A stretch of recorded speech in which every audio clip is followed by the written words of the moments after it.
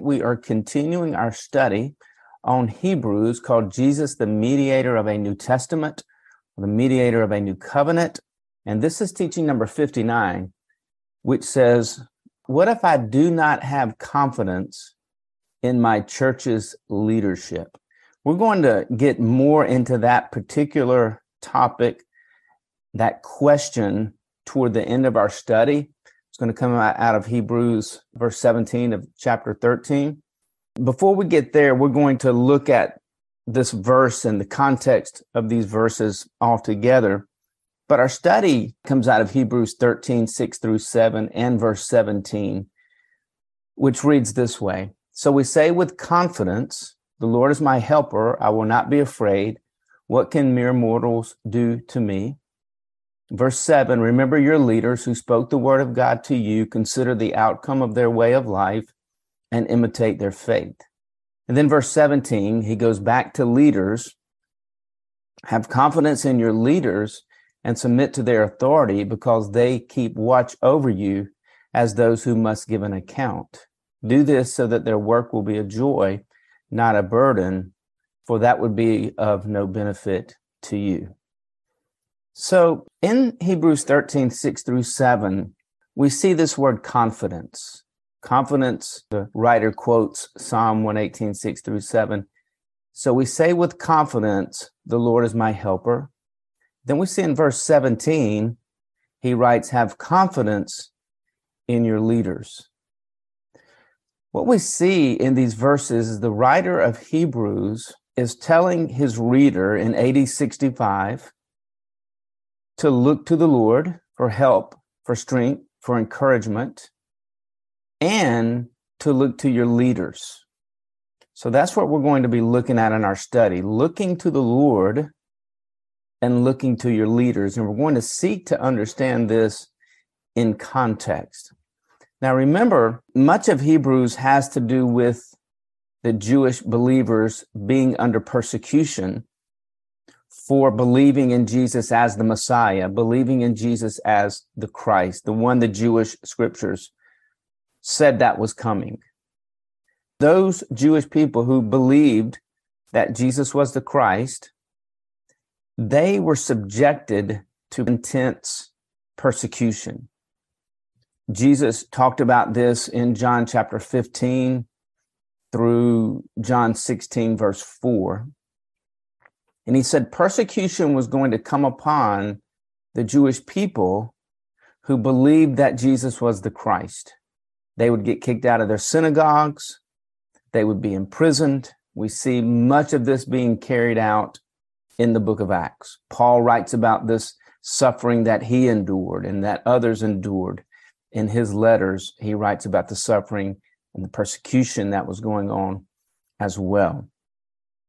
So what the writer is doing is he's seeking to instill confidence in the believers who are being persecuted because of their belief in Jesus as the Messiah, their belief in Jesus as the Christ. And he's seeking to instill confidence in them and courage in them by saying, look to the Lord, that's verse 6, and then look to your leaders. That's verse 7 and verse 17. Let's start with look to the Lord. And he's talking to the Jewish believers in AD 65 or somewhere around that time frame, again, who were undergoing intense persecution, rejection. They were being kicked out of the synagogues. They were losing their jobs. They were being rejected. They were ridiculed. They were slandered. They were being criticized and condemned. It was a difficult time for Jewish believers within their communities, within their neighborhoods, if they believed that Jesus was the Christ. And as you read through the book of John, you see the persecution even happening in the book of John against believers during the life of Jesus who believed he was the Christ. We see the fear of these people of being persecuted by the religious spiritual leaders of that time, by the leaders of the synagogues, the rulers of the synagogues, the leaders in the law of Moses. The same persecution is continuing after Jesus rose from the dead and ascended into heaven. And again, Jesus said this persecution would come.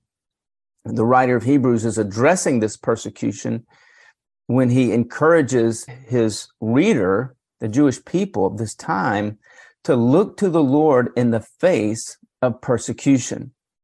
And again, he writes in Hebrews 13:6, he says, "So we say with confidence," that's courage in the face of persecution, confidence. "So we say with confidence, the Lord is my helper.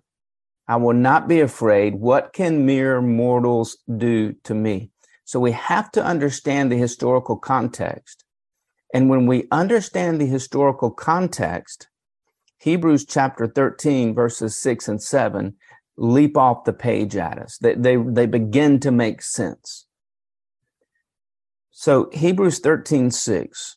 "So we say with confidence." The word "we" here is the body of Jewish believers who more than likely were gathering in their assembly. Remember Hebrews 10, the writer says, "Don't forsake the assembling of yourselves together." He's not talking about going to church there. He's referring to the Jewish believers who needed to come together in the face of persecution so that they could encourage each other, so they could lift each other up in the face of persecution. "Don't forsake the assembling of yourselves together." Well, why would they forsake the assembling of themselves together? Out of fear. There was much fear among the Jewish believers that it would be easy to not come together, because in coming together, they very well could be subjecting themselves to further persecution. So the writer of Hebrews is saying, hey, continue to meet together, continue to come together. You need each other. You believers in Jesus, those who've embraced Jesus as the Christ and his work on the cross, and have left behind the Old Testament of law and have moved into the New Testament of grace, meet together and encourage each other. And it's very possible that when they were meeting together, they were together saying Psalm 118, 6 through 7, which is, "The Lord is my helper. I will not be afraid. What can mere mortals do to me?" I mean, that would be a verse that they would certainly find strength from in the persecution that they were experiencing. So they're in this environment or this culture of persecution. They're coming together, they're assembling together. And when they're assembling together, they're saying together Psalm 118, 6 through 7. I mean, you can picture this Jewish group of people coming together somewhere within the neighborhood that they live, the community that they live, the city that they live. They're coming together, maybe at somebody's house, or maybe there's a business owner. They're meeting at a believing business owner's place. Who knows where they're meeting, but they're meeting somewhere. They're gathering somewhere, and they all have in common persecution. So they're coming together to find encouragement from one another. So when they come together, it's highly, highly likely that they were repeating Psalm 118, 6 through 7 together, not as religious repetition, but literally to quote this verse together so that it would instill confidence in them. It would instill encourage within them. And they would say, "The Lord is my helper. I will not be afraid. What can mere mortals do to me?" Now, it jumps off the page here. What can mere mortals do to me? The mortals were the Jewish leaders who had rejected Jesus as the Messiah. Who were the mortals during the life of Jesus?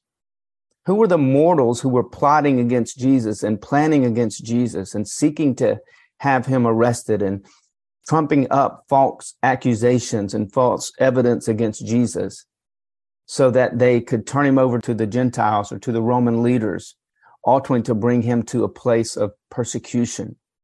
I mean, who were the mortals who were doing the same thing with Paul, who were seeking to have Paul arrested and seeking to have Paul persecuted by the Romans? The mortals that were against the believers here were religious leaders. They were also Gentile leaders So both Jewish and Gentile leaders were coming against believers in Jesus and bringing with them persecution that resulted in intense suffering. So that when they came together to find encouragement, to find courage, to find confidence during the persecution by saying together, Psalm 118, 6-7, the Lord is my helper in this persecution. The Lord is with me. The Lord loves me. The Lord sympathizes with me. The Lord knows what it's like to be me, because he himself was subjected to this same type of suffering. The Lord is my helper. I will not be afraid of my persecutors, of those who are rejecting me, of those who are criticizing me, of those who are slandering me, of those who literally can take my life, of those who will drag me out of the synagogue, who will arrest me. What can mere mortals do to me? What can a mere mortal do to another human? Well, the worst thing another mortal, another human can do to another human is to take their lives, which we saw that with Jesus, but there was a resurrection. We saw the life of Paul in Acts chapter 14 when he was stoned to death, drug outside the city, but then he awakens and goes back into the city. They were under intense persecution. They were under intense pressure. They found encouragement in Psalm 118, 6-7, repeating that verse together. What can mere mortals do to me? Paul had this same mindset in Philippians 1:20-26 when he was persecuted, going through intense sufferings for believing that Jesus was the Messiah, the Christ, and his resurrection. And Paul writes about this in Philippians 1:20-26. He says, I eagerly expect and hope that I will in no way be ashamed, but will have sufficient courage so that now as always, Christ will be exalted in my body, whether by life or by death.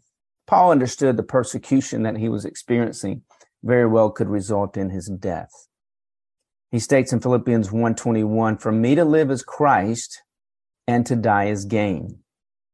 If I am to go on living in the body, this will mean fruitful labor for me. Yet what shall I choose?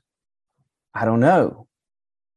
I'm torn between the two. I desire to depart and be with Christ, which is better by far, but it is more necessary that I remain in the body. Convinced of this, I know that I will remain and I will continue with all of you for your progress and your joy in the faith, so that through my being with you again, your boasting in Christ Jesus will abound on the account of me.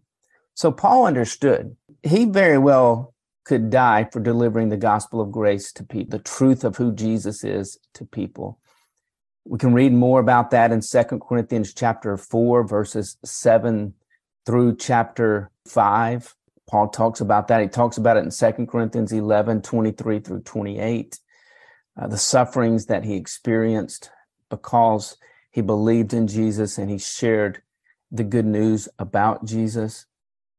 But Paul found encouragement knowing that Christ was with him, and if he died, he would be with Christ. So Paul was going through the same suffering that the Jewish people were going through as well. I've written an article called To Live as Christ and to Die as Gain. It's on Philippians chapter 1, verse 21, and it's on my website, Grace Reach.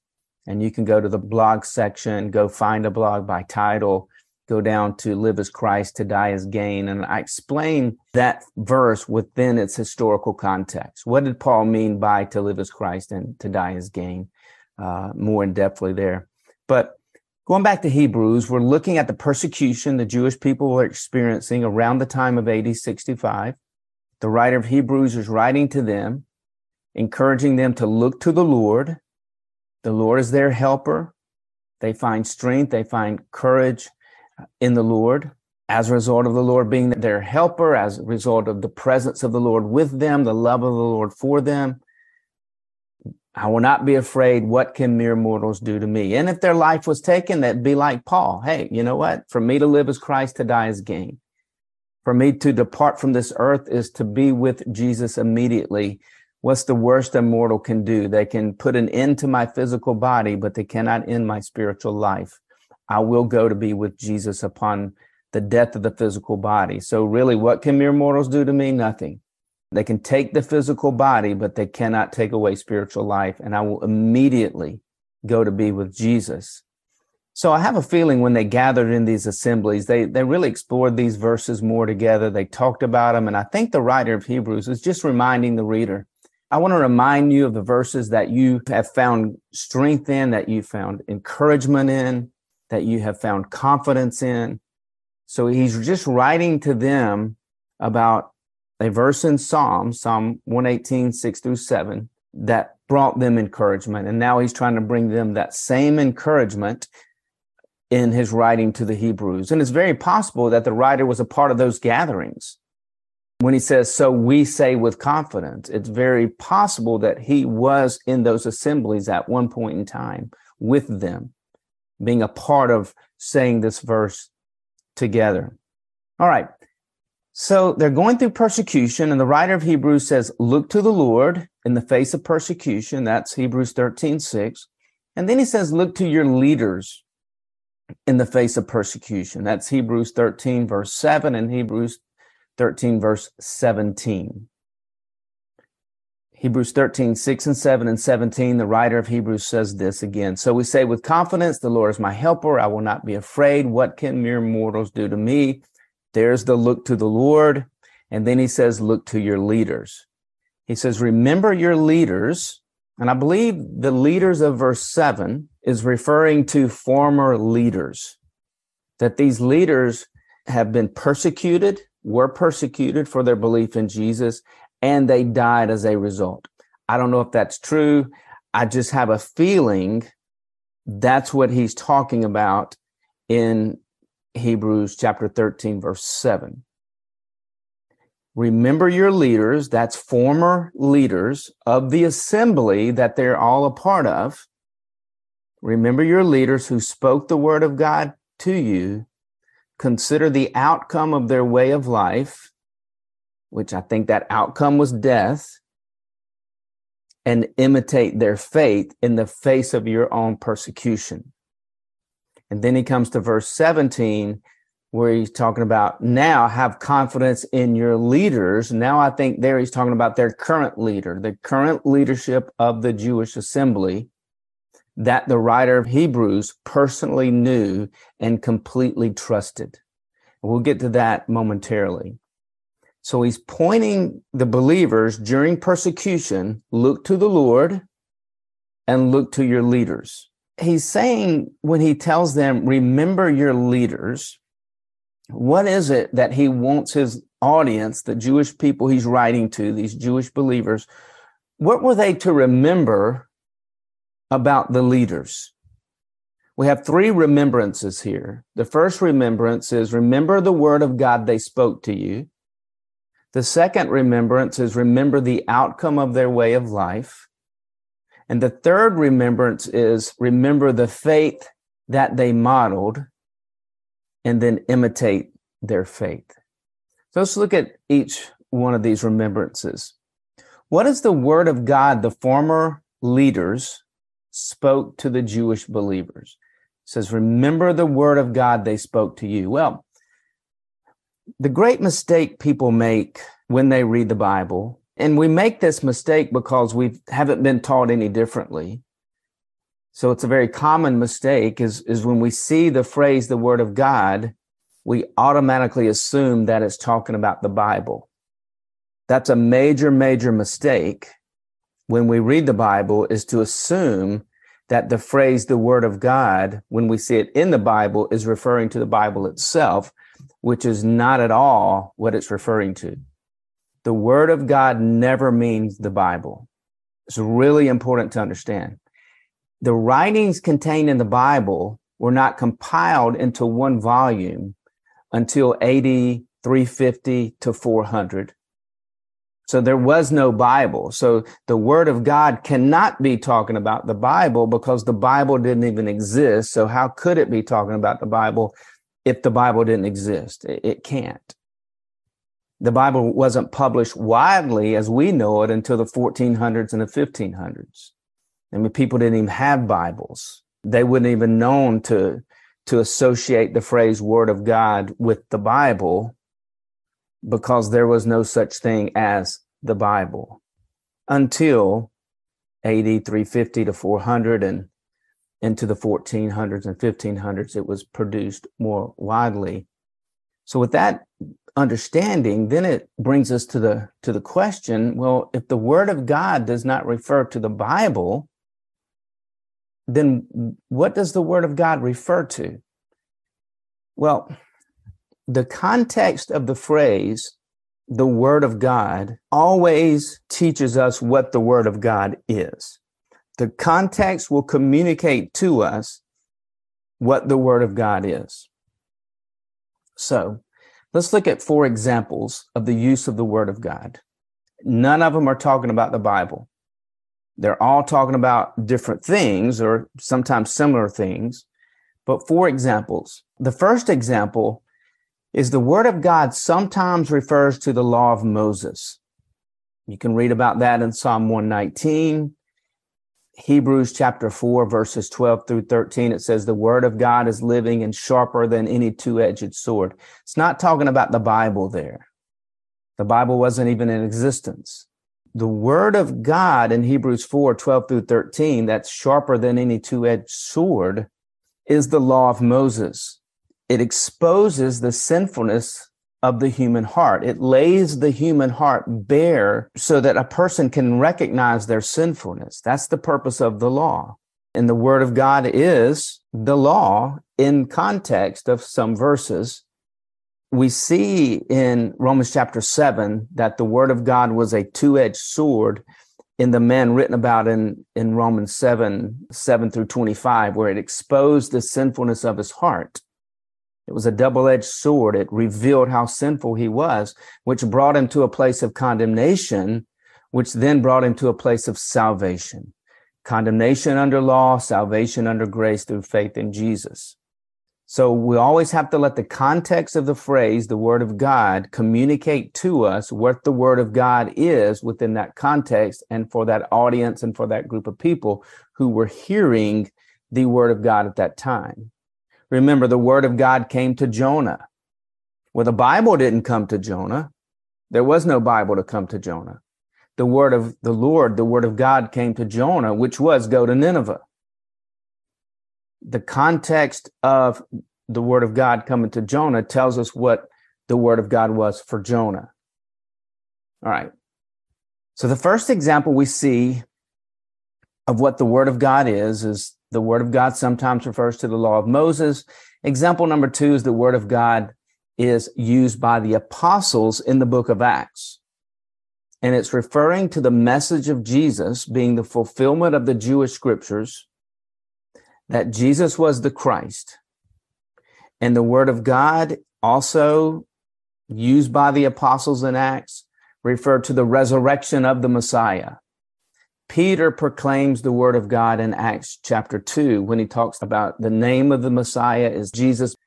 The Jewish scriptures said he would come. The Jewish scriptures said he would die. The Jewish scriptures say he would rise from the dead.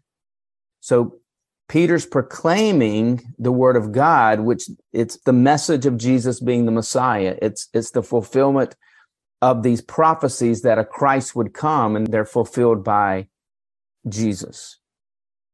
So as you read through the book of Acts, you will see the phrase, the Word of God.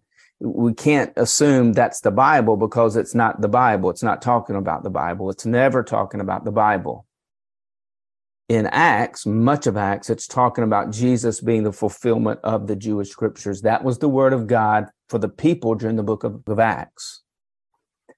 Example number 3 is the Word of God by Paul. How did Paul use this phrase, the Word of God? Now, when Paul used the phrase, the Word of God, again, he's never talking about the Bible. The Bible didn't even exist during that time. When Paul uses the phrase, the Word of God, the context that Paul uses the phrase, the Word of God in, will communicate to us what the Word of God is. All right, we'll see that momentarily. When Paul uses the Word of God, Many times he's talking about the message of Jesus being the Christ, being the fulfillment of the Jewish scriptures. He's also talking about the word of God being the word of God's grace, or the message of God's grace through Jesus to the human race. We see this in Acts 13 through chapter 14, verse 3. We see it in Acts 20:32, the word of grace. We see it in 1 Thessalonians 2:13, 2 Timothy 2:9, and 2 Corinthians 5:18 through 21, as Paul spoke the word of God, the message of the cross, the message that Jesus is the Messiah, the message that he's the Christ, the message that forgiveness is in Christ. The message is that we receive forgiveness by faith. We receive righteousness by faith. Paul's declaring the word of God as it relates to the cross of Jesus, as it relates to complete forgiveness, as it relates to complete righteousness, as it relates to faith in Jesus, then receives righteousness, receives forgiveness. That is the word of God. Sometimes at a church service, if a pastor is very vocal and very charismatic, people will say the following words: "Boy, the pastor sure was preaching the word of God tonight." Well, because somebody is emotionally energized on a stage, just because somebody has a Bible on a stage or on a pulpit, and just because they're passionate doesn't mean they're teaching the word of God. The chances of that they were teaching the word of God or preaching the word of God is very, very low. Because most teachers of the word of God don't act crazy on a stage. They don't go wild. They don't jump around. They're not energetic and all over the place. And so often that is equated to, he sure did preach the word tonight. I remember watching someone, and I was with a group of people, and everybody loved this particular pastor. The reason they loved him is because he was energetic. He was funny. He could also make you cry. I mean, he was a pastor that people really, really thought taught the word of God. And as I listened to this pastor over the course of several months, it became crystal clear that this pastor had very little understanding of the word of God, very little understanding. He preached holding the Bible in his hands, but he didn't preach the word of God. He preached energetically, but he didn't teach the word of God. He didn't understand the scriptures. He didn't understand what the word of God was within the context of when that phrase was used. He wasn't teaching the word. But so often when believers see a pastor, with our pastor really spoke the word of God tonight. Well, did they teach what Paul taught about the gospel of grace? Did they teach what Paul taught about the new covenant of grace? Did they teach that forgiveness is received by faith? Did they teach that righteousness is received by faith? Did they help people understand from the Jewish scriptures that Jesus is the Messiah, the Christ? Did they help people understand that the Jewish scriptures pointed to a Messiah and a Christ that would come and be born in Bethlehem and would suffer and ultimately would die, Isaiah 53, but then would rise again from the grave as Peter did in Acts? So when Paul uses the phrase, the word of God, he's using it either to refer to Jesus as the Messiah, his sufferings, his crucifixion, his resurrection, as he did in Acts chapter 13, or he's using the word of God to refer to the gospel of grace. You can look in Ephesians chapter 1, verse 13. Paul uses the phrase, the word of truth. We're going to look at Colossians 1, 3 through 8 and Colossians 1, 24 through 29 to see how Paul uses this phrase, the word of God. And remember, he's not talking about the Bible because the Bible didn't exist. Paul says in Colossians 1, 3 through 8, we give thanks to God the Father of our Lord Jesus Christ, praying always for you, since we heard of your faith in Christ Jesus and of your love for all the saints. because of the hope which is laid up for you in heaven, of which you heard before in the word of truth of the gospel. The word simply means the message. The word of God in context is the message of God to that group of people at that point in time. So remember, the context will always tell us what the message of God was to that group of people. The word of truth, the message of truth, is the gospel. It's the message of what God has done for us in Christ.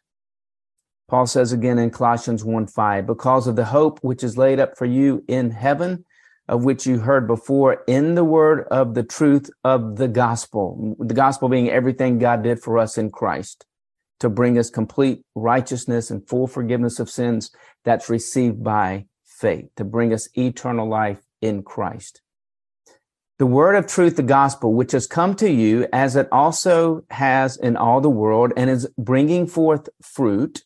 The gospel produces fruit, the gospel of grace, we'll see in a moment, as it is also among you in Colossae. The gospel is bearing fruit in you. It's producing fruit in and through you, the truth of the gospel, as it also is among you since the day you heard the word of truth, the gospel. And he's going to tell us exactly what it is, and knew the grace of God in truth. So what is the word of the truth of the gospel? It's the grace of God. The grace of God is the word of truth for us today. The grace of God is what the book of Romans is all about. The word grace is used 7 times in the book of Hebrews, encouraging the people to leave the law of Moses, come to the grace of Jesus. Hebrews 2:9, the grace of Jesus, where he tasted death for everybody. That's the word of truth. The writer of Hebrews is presenting the word of truth to the Hebrew people. The word of truth is Jesus is the Messiah, Son of God, chapter 1, Son of Man, chapter 2. He's fully God. He's fully human. Through his blood, Jesus was the mediator of a new covenant. The Old Testament of law is obsolete. The New Testament of grace has come. God has set aside the old, and he's put the gospel of grace, or the new covenant of grace, in place. That's the word of truth that's being communicated by Paul. And again, the word of truth is not talking about the Bible. It's not talking about the word of God's not talking about the Bible. The Bible contains the word of truth, and we have to look in the context to see what is the word of truth or the word of God within context for that audience and at that time. For Paul, it was the message of the gospel of grace. It was the message that Jesus is the Messiah, that he rose from the grave according to the scriptures, that he would return was a part of the word of God at that time.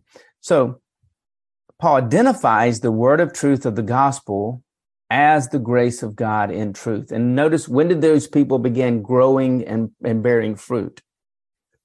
When they heard and knew. The word knew here means to understand. When they heard and began to understand the gospel of grace, they began to grow. I talk a lot about that in my study on Colossians. It's on the Grace Reach podcast, if you want to check that out.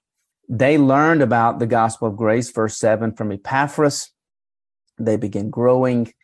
And then Paul again talks about the word of God in Colossians chapter 1, starting in verse 24. He says, I now rejoice in my sufferings for you and fill up in my flesh what is lacking in the afflictions of Christ. So Paul is being persecuted. He's suffering for sharing the gospel of grace with people at the hand of the religious leaders. We can see that happening in the book of Acts as well as in Paul's letters. He says, I rejoice in my sufferings for you. I'm suffering, and as I share the gospel of grace, I'm suffering at the hands of those who are persecuting me. And I fill up in my flesh what is lacking in the afflictions of Christ for the sake of his body, which is the church. Verse 25, of which I have become a minister according to the stewardship from God. You can look in Ephesians chapter 3 to learn more about God gave Paul the assignment of teaching the gospel of grace to the Gentiles. So Paul says, of which I became a minister according to the stewardship from God, which was given to me for you. That's to the Gentiles. God gave me an assignment, a responsibility, Paul says, to go to the Gentiles and to share with them the gospel of grace.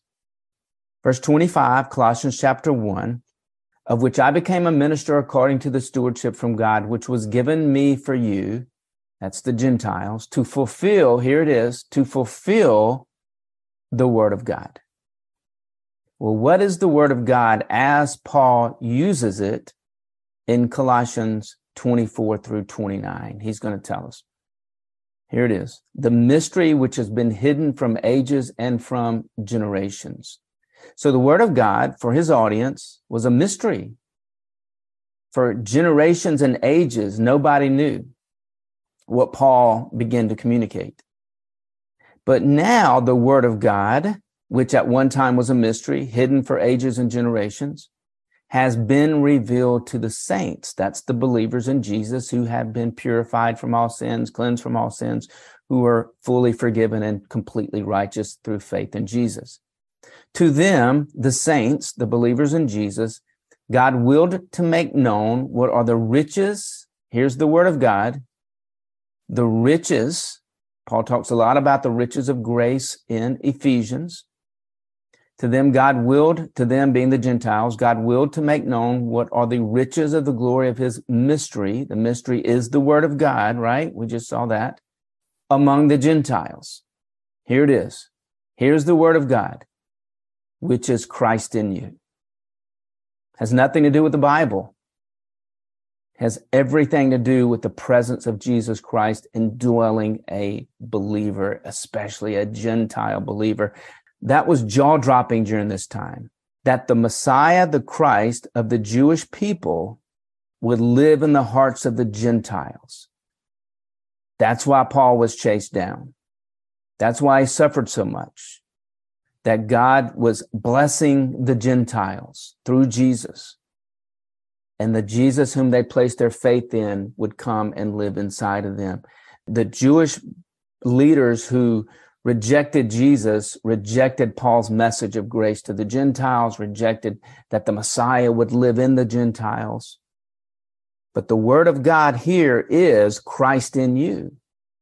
That's the word of God. So we remember the context of the phrase, the word of God, will always communicate to us the meaning of the word of God within that time period, that what we're reading when it was written, and who was speaking it, and who was the audience. That's going to define the word of God. And remember, it never is talking about the Bible.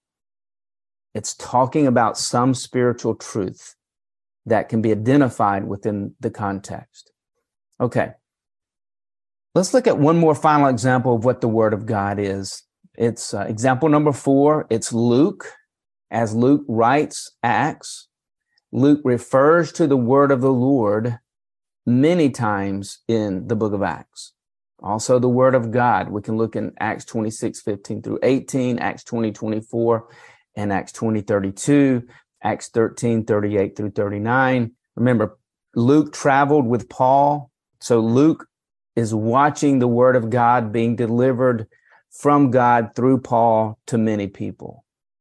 And so Luke will use the word of the Lord, the word of God. And so it'll define, as you see the context, what the word of the Lord is or the word of God is. So remember, we're in Hebrews chapter 13, verse 7. We're looking at the phrase, the word of God. And Hebrews 13:7 says, remember your leaders who spoke the word of God to you.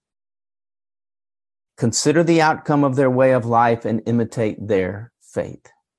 So the question is this: what is the word of God the former leaders of the Jewish assembly of believers who've, I think, have died, and he's referencing former leaders who've died? What is the word of God that those leaders spoke to the readers of this letter to the Hebrews around the time of AD 65? What would the word of God been? Well, it's much what we see in the book of Acts. The word of God would have been the message about Jesus being the Christ, the Messiah, Jesus, the fulfillment of the Jewish scriptures. So the Jewish leaders would have been helping the Jewish believers understand the Jewish scriptures and how Jesus is the fulfillment of the Jewish scriptures. Remember in Luke when the two men were walking on the road to Emmaus, and they were discouraged and they were down and they were disappointed because they thought Jesus was the Messiah of the Jewish scriptures. They thought he was the Christ of the Jewish scriptures. But after the crucifixion, they were discouraged and they no longer believed he was the Messiah or the Christ. And suddenly Jesus begins walking with them, and they don't know it's Jesus at the time. But as Jesus walks with them, Luke says Jesus opened their minds to understand the scriptures, referring to the Jewish scriptures, and Jesus began explaining to them how Jesus was the fulfillment of the Jewish scriptures. And then it was at a later point in time that they understood that the one who was walking with them, explaining to them the word of God, being Jesus, is the fulfillment of the Jewish scriptures. At a later time, they realized, oh, that was Jesus walking with us. I mean, what an amazing experience that these two men had.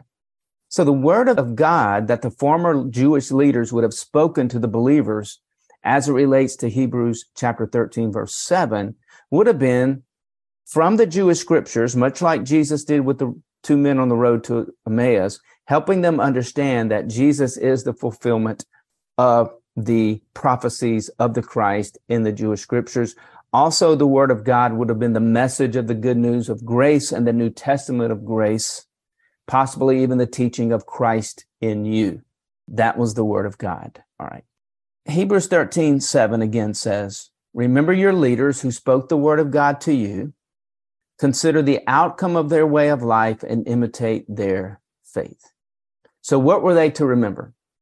In this time of persecution, they were going to remember something that would bring them confidence, that would bring them courage, because these mere mortals were seeking to take their lives.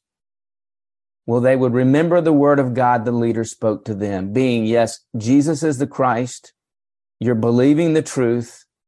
Don't abandon this truth that Jesus is the Christ, no matter if these mere mortals are persecuting you. Be confident in the scriptures that Jesus is the Messiah. That would give them strength within the sufferings of the persecution. And then they were to remember the outcome of the leader's way of life. What was the outcome of these leaders? It was possibly death. That their continued faith in what the scriptures said about Jesus being the Messiah, or the Messiah coming, and then that Jesus was the fulfillment of those, the outcome of the way of life of these leaders very well could have been death. Remember, the whole context toward the end of Hebrews chapter 10 is persecution. When we move into Hebrews 12, the great cloud of witnesses live by faith. Jesus is the great example, the great model of faith under intense persecution when he went to the cross. So the writer's writing in Hebrews 12 that he's showing them Jesus. He's using Jesus as the ultimate model of faith, who endured the cross. He's writing to them so that they themselves will not grow weary and lose heart because of the sinful opposition coming against them, because they believe that Jesus is the Christ. The same sinful opposition that came against them in Hebrews 12 is the same sinful opposition that's coming against Jesus. Jesus shed his blood in death when he endured the opposition from these persecutors. They haven't died yet. They hadn't shed their blood in death in their persecution. But it's very possible that their former leaders did die in being persecuted for their belief in Jesus as the Christ. So the writer of Hebrews is saying, remember the word of the Lord the leader spoke to you about Jesus being the Messiah. Remember the word of the Lord that your leaders spoke to you about the new covenant of grace, replacing the old covenant of law. Remember the gospel of grace. Remember the full forgiveness of sins that you were taught, the righteousness that you were taught, that holiness is through faith in Jesus and not by following the law. That's the word of God that these people heard. Most believers have never heard the word of God. Most believers don't understand the new covenant. They still think the New Testament is a set of books. But the New Testament is not a set of books. The New Testament is the Savior's blood, where he poured his blood out upon a cross And he offers us full forgiveness of sins and complete forgiveness and complete righteousness. That comes by faith, where we're fully forgiven. We don't continually ask for forgiveness over and over. Matter of fact, God's not waiting on anybody to ask him for forgiveness. God is asking people to accept his forgiveness that God purchased for them at the cross. God's asking people to receive forgiveness. God's not waiting on anybody to request forgiveness. God's saying, here's my forgiveness. It's a gift. It's free. It's yours. It was purchased at the cross.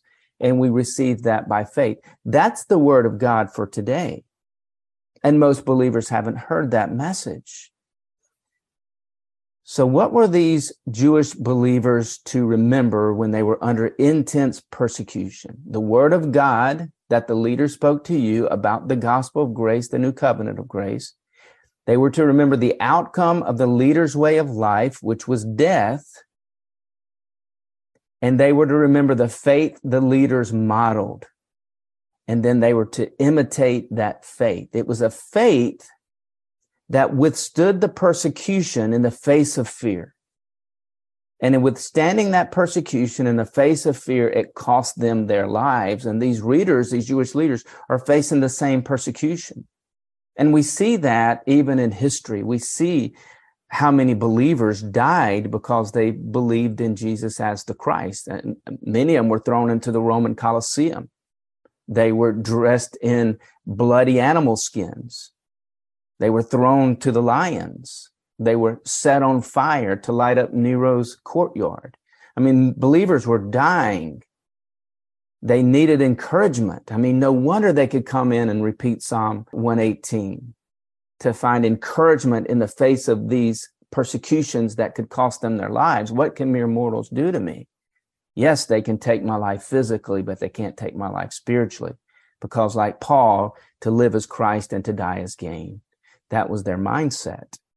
And it took faith to not surrender to the sufferings of the persecution and deny Jesus. So they assembled together. They repeated Psalm 118 together. Their leaders then encouraged them, that they saw their leaders die because of their belief in Jesus and their confidence that Jesus was the Christ and that he established the New Testament of grace that Jeremiah in chapter 31, verses 31 through 34 said that he would establish. And then the writer is saying, hey, look to the faith of these former leaders who died. They didn't quit. They didn't give up. They didn't grow weary. They continued to believe even though they were under tremendous persecution. Faith is a major topic in Hebrews. It's used about 30 times in the book of Hebrews. It's used in Hebrews 3 through 4, enter by faith into the promised land of grace. It's used in Hebrews 10, 36 through 39, to live by faith in the return of Christ while they were undergoing persecution. Hebrews 11 provides many examples for the Jewish people from their own lineage who live by faith. Hebrews 12 is a display of Jesus by faith going to the cross in the face of persecution. Hebrews 6:12 talks about to wait patiently by faith in the promised inheritance. And Hebrews 6:12 says to imitate the faith of others, which is what the writer of Hebrews writes about when he says, imitate the faith of your previous leaders who died in faith, which is it's part of the theme of Hebrews. So Hebrews 13:7, remember your leaders who spoke the word of God to you, consider the outcome of their way of life and imitate their faith. And what is this faith?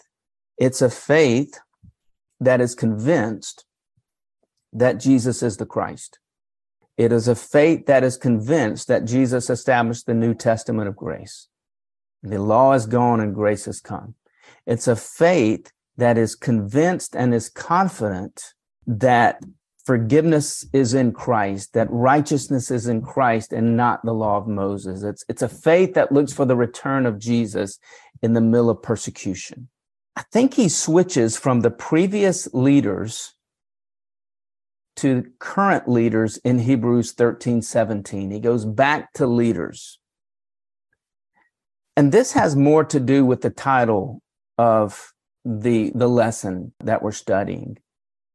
Do I have to submit to my church leaders?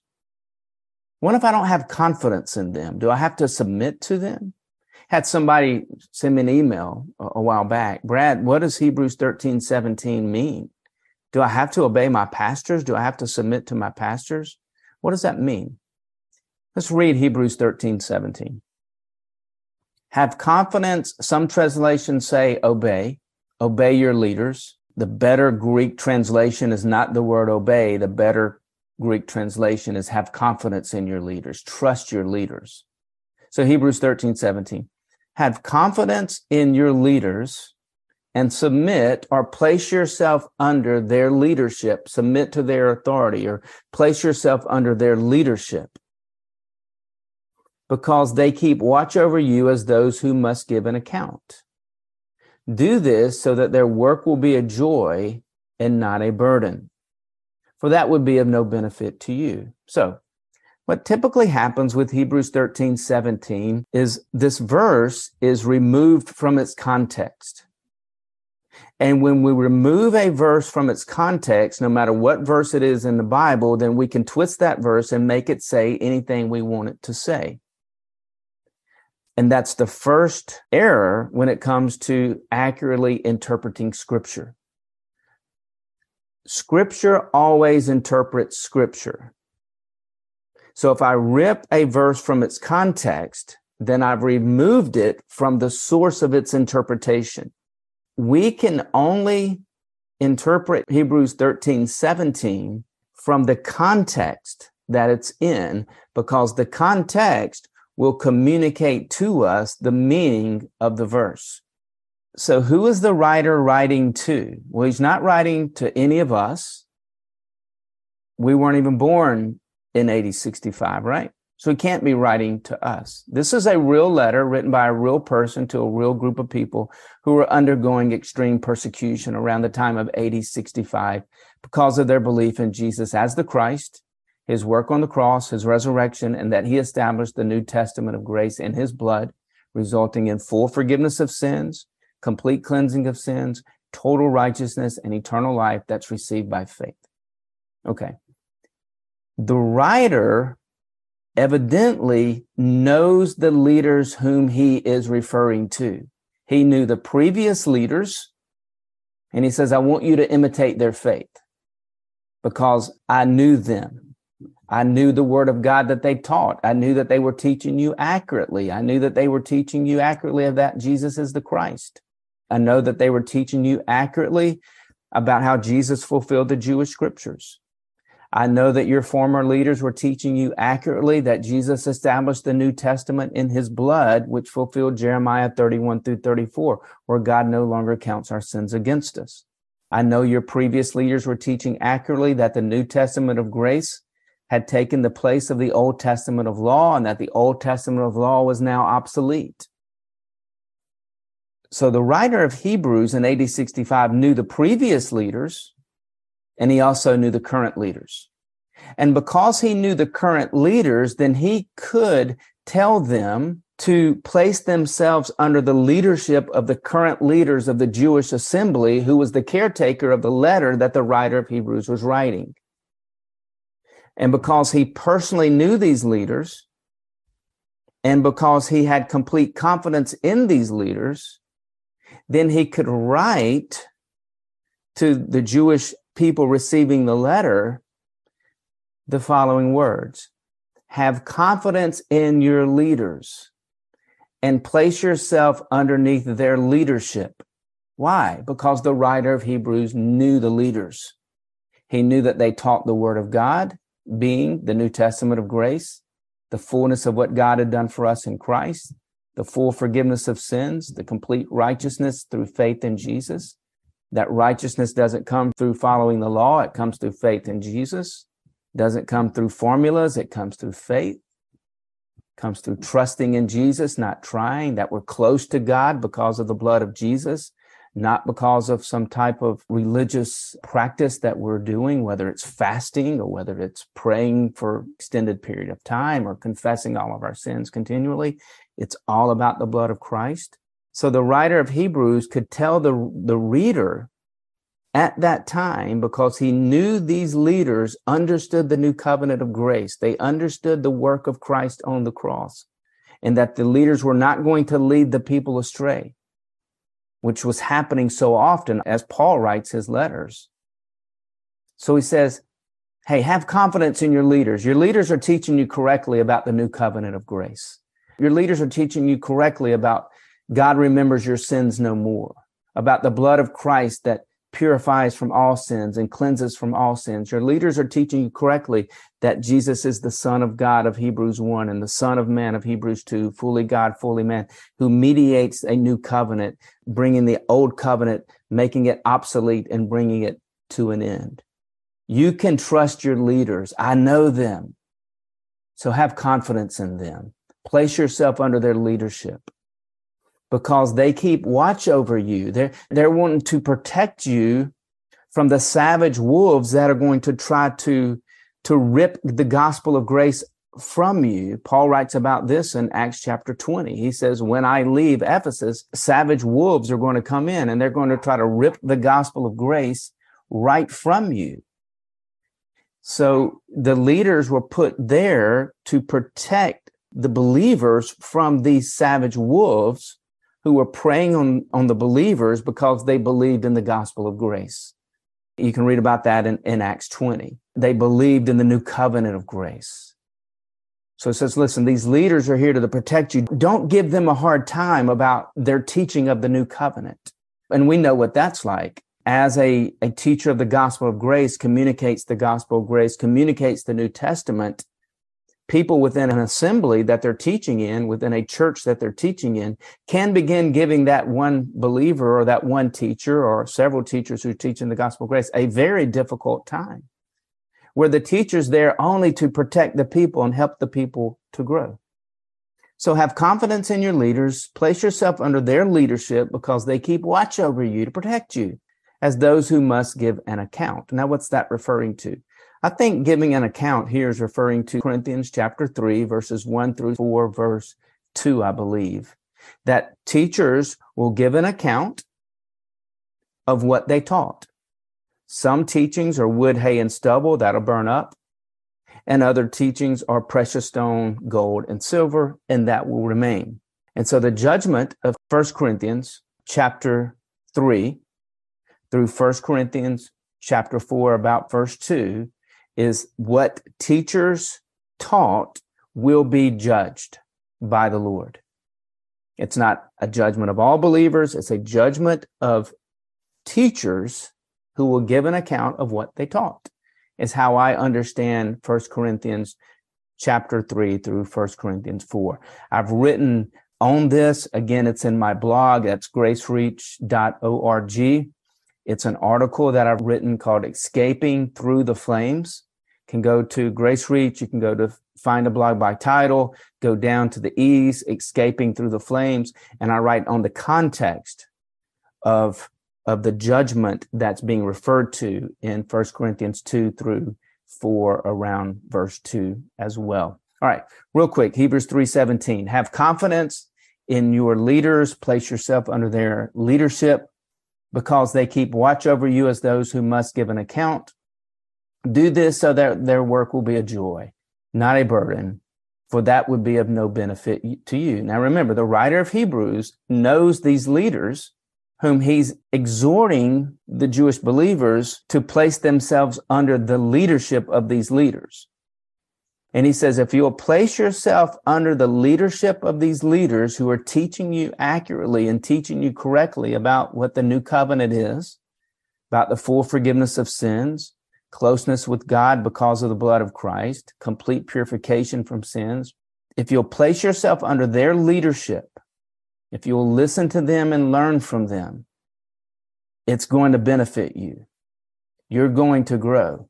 But if you resist the message that they're communicating about Jesus being the Christ, if you resist the message they're communicating about the new covenant of grace, if you resist the message they're communicating about full forgiveness of sins, complete cleansing of sins, permanent purification from sins, if you resist that message, that's going to be no benefit for you because remember what we read back in Colossians chapter 1, verses 3 through 8, that when the Colossian people heard the gospel of grace by Epaphras, it produced fruit in their lives. It benefited them greatly when they heard and they understood the gospel of grace.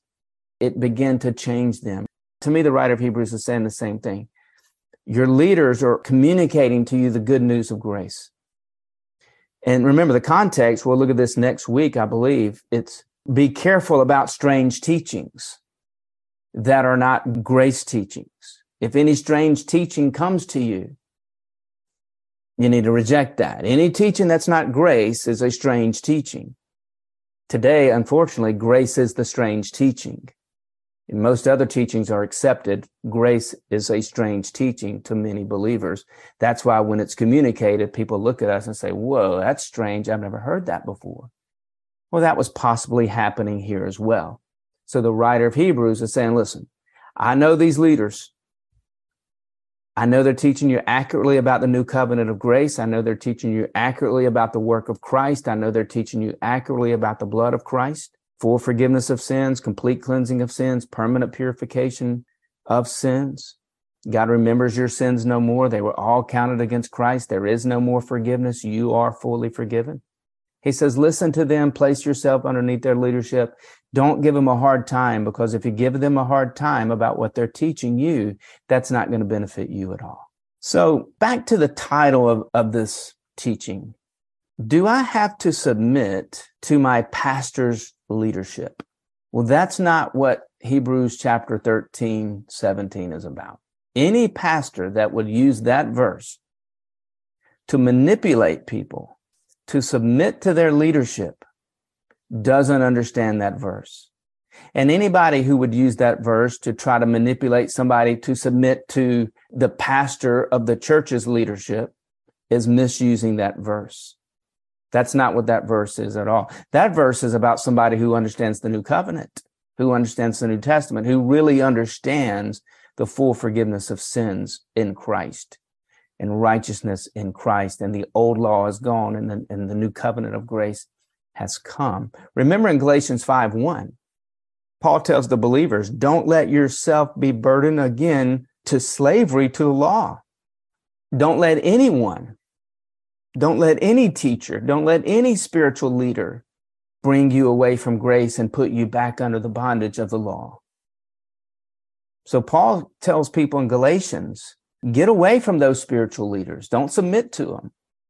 If they're putting you under law and under formulas and under rituals and under disciplines to be right with God, don't submit to that leadership. It won't be of any value to you.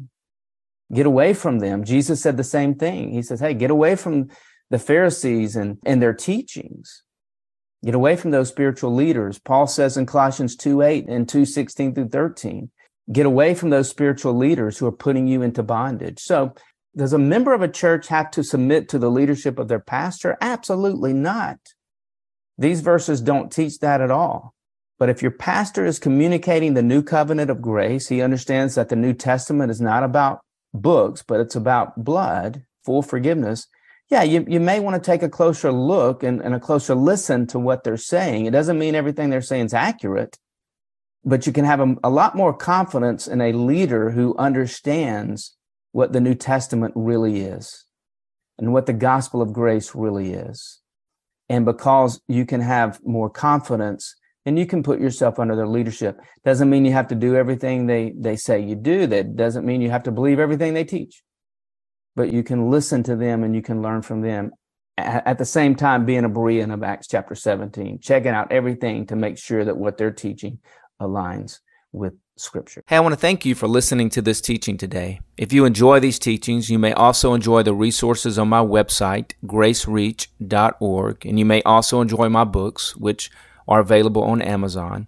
I also have a YouTube channel and a Facebook page, and you can find the links to all my resources and the details of this podcast teaching. If you'd like to support my ministry in reaching more and more people with the good news of God's grace and teaching more and more people about His grace, click the donate button on the Grace Reach website, again, which is gracereach.org, Hey, thank you guys so much for listening to this teaching today. I pray that through these teachings, you are understanding the Bible more fully and you're understanding God's grace more clearly. Have a great day.